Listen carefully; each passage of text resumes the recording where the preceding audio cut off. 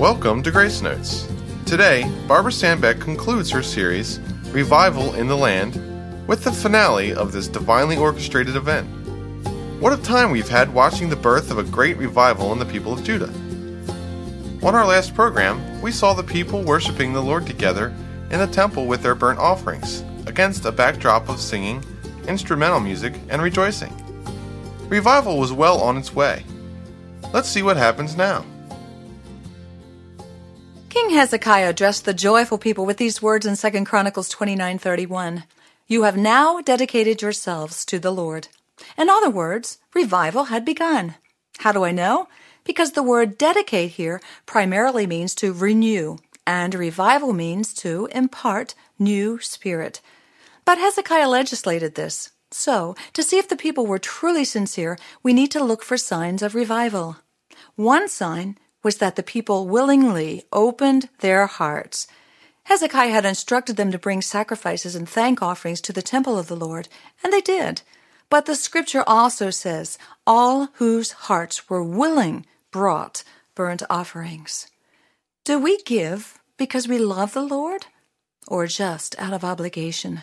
God says to us in 2 Corinthians 9:7, each man should give what he's decided in his heart to give, not reluctantly or under compulsion, for God loves a cheerful giver. Another sign of revival was that the people willingly offered gifts that cost them something. Remember, burnt offerings were a symbol of complete surrender. The king didn't force the people to do this. In fact, they brought so many offerings, the priests had to solicit the help of the Levites. In Leviticus 27:30, God had said that a tithe or tenth of everything from the land belonged to him and was considered holy or dedicated. The Israelites had neglected this because of their sin. In Malachi 3:8, God spoke concerning this, saying, Will a man rob God? Yet you rob me. But you ask, how do we rob you? In tithes and offerings. Should God expect us to give to him these days? Yes. Christ didn't abolish the law, he fulfilled it. Even before the law was given, Abraham gave a tenth of the spoils from the battle the Lord had won for him, in thanks to God. A tenth is still the Lord's, and offerings are over and above what's expected. Do we truly realize what we've been given? Through Christ, God has granted us grace, his unmerited favor. Ephesians 2:6 and 7 says, God raised us up with Christ, and he seated us with him in the heavenly realms in Christ Jesus, in order that in the coming ages he might show the incomparable riches of his grace expressed in his kindness to us in Christ Jesus, who, according to 2 Corinthians 8:9, gave up his riches and became poor, so that we through his poverty might become rich. Oh, when our heart is grateful, we don't have to be coerced into giving. Another sign of revival is a willingness to obey God's orders. God had a prescribed way he wanted things done. He had Hezekiah restore the service of the temple of the Lord and reinstitute the Passover celebration according to his instruction. The reason God wanted them to do this was so they'd take time to remember their release from Egyptian bondage. And God has requirements for us today. Our worship services should always be conducted in a reverent way. 1 Corinthians 14:40 says, Let all things be done decently and in order. And we need fellowship with believers so as to encourage one another in the Lord. In Hebrews 10:25, we read, Let us not give up meeting together as some are in the habit of doing, but let us encourage one another, and all the more as you see the day approaching. Concerning the Passover celebration, Jesus said in Luke 22:19, when he was conducting the Lord's Supper, This is my body, which is given for you. This do in remembrance of me. Do we faithfully attend our church services and wholeheartedly participate in communion? Another sign of revival is a genuine concern for others. The king was so excited about what had occurred that he sent a proclamation via couriers throughout Israel, inviting the people to return to the Lord and to come to Jerusalem and celebrate the Passover with them. In a sense, that's what we'd call witnessing. How excited are we about what the Lord has done in our lives? Excited enough to tell others and invite them to share in the experience? The couriers were met with opposition, another sign that revival has taken place. The devil will do whatever he can to thwart the efforts of those who live for the Lord and influence others. Despite the opposition, though, a very large crowd came to the celebration. God blesses revival with oneness. 2 Chronicles 30:12 says, "The hand of God was on the people to give them unity of mind, to carry out what the king and his officials had ordered, following the word of the Lord." There is no satanic dart that can defeat godly unity. And God blesses revival with overflowing joy. The people celebrated joyfully for 14 days. Over and over again, the scripture says the people rejoiced and had great joy. Do we take time to celebrate our salvation? There's nothing we have that can even begin to compare to the promise of eternal life we've received through Christ. It's sure something to shout about.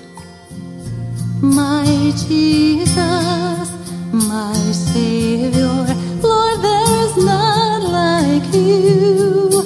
All of my days I want to praise the wonders of your mighty love. My comfort, my shelter, tower of refuge and strength. Let every breath, all that I am, never cease to worship you. Shout to the Lord, all the earth, let us sing. Power and majesty, praise to the King. The mountains bow down and the seas will roar at the sound of your name. I sing for joy at the work of your hands. Forever I'll love you, forever I'll stand. Nothing compares to the promise I have in you. All the earth let us sing. Power and majesty, praise to the King.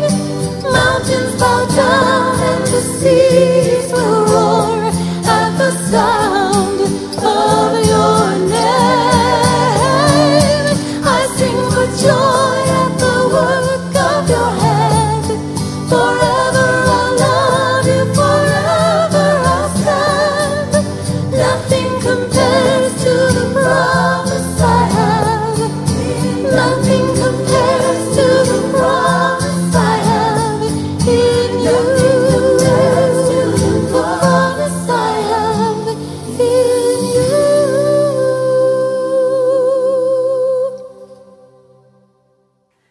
Revival opens the door for a great opportunity for change.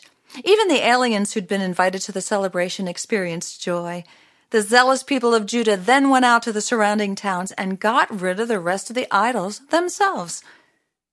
Revival brings a great outpouring of gifts. Hezekiah ordered the people living in Jerusalem to give on a continual basis, so the priests and Levites could devote themselves to the Lord's work. The people generously gave the first fruits of their produce and animals, their best, right from the top. So much so, it says there were heaps of gifts. And God was pleased, and he blessed their gifts. The priests and Levites could now attend to their duties. There was plenty to spare. Going back to Malachi 3:10, we read, "Bring the whole tithe into the storehouse, that there may be food in my house. Test me in this, says the Lord Almighty, and see if I will not throw open the floodgates of heaven and pour out so much blessing that you will not have enough room for it." I remember an illustration a pastor gave for this verse. He took an empty glass and filled it with stones. He asked if it was full. It was, but yet it wasn't. He then poured sand into it and asked again. It seemed that it was, yet he could still pour water into it. This shows the way God blesses when we give. So in summary, let's review the signs of revival. An open heart, open hand, obedient will, oneness with Christ and others, overflowing joy, and a genuine concern for others. Though this revival occurred as a result of an orchestrated event, I don't believe it has to. And thinking about the times I've felt revived in my spirit, I've come to the conclusion that revival can and should occur on a daily basis. Think about it. We refresh our physical bodies every day by taking a shower to clean the outside and eating and drinking to satisfy the inside. It's the same with our spiritual being. We clean our spiritual self by confessing our sin. We sustain and refresh it by feasting in God's Word and drinking in His living water as we meditate and pray. So, have you experienced revival in your life? God has great things in store for you. He used one man, King Hezekiah, to impact a whole nation. He can use you to greatly change those people in your sphere of influence. Can there be revival in your land? You bet. And it can begin with you. All over this land, all over this land, get ready. God's gonna send revival all over this land. We're gonna be marching to victory with power in our hand. God's gonna send revival all over this land. Where two or more are gathered in His name, there He said He would be. Right here in this very room, all of us agree that He's the only mighty one, and we need His power to stand. We believe God's gonna send revival all over this land, all over this land, all over this land. Get ready, God's gonna send revival all over this land. We're gonna be marching to victory with power in our hand. God's gonna send revival all over this land. Like the fire out of control, sweeping across the plain, God's gonna pour down manna just like a thunder shower of rain. A mighty rushing wind will blow when He waves His mighty hand. We know that God's gonna send revival all over this land, all over this land, all over this land. Get ready, God's gonna send revival all over this land. We're gonna be marching to victory with power in our hand. God's gonna send revival all over this land. Hallelujah, hallelujah. Thine the glory, thine the glory. Hallelujah, amen.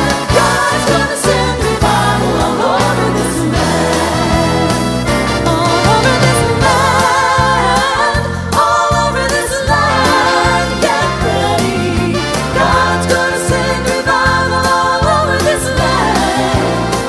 We're gonna be marching to victory with power in our hand. God's gonna send revival. God's gonna send revival. Remember, God's gonna send, God's gonna send, God's gonna send revival all over this land.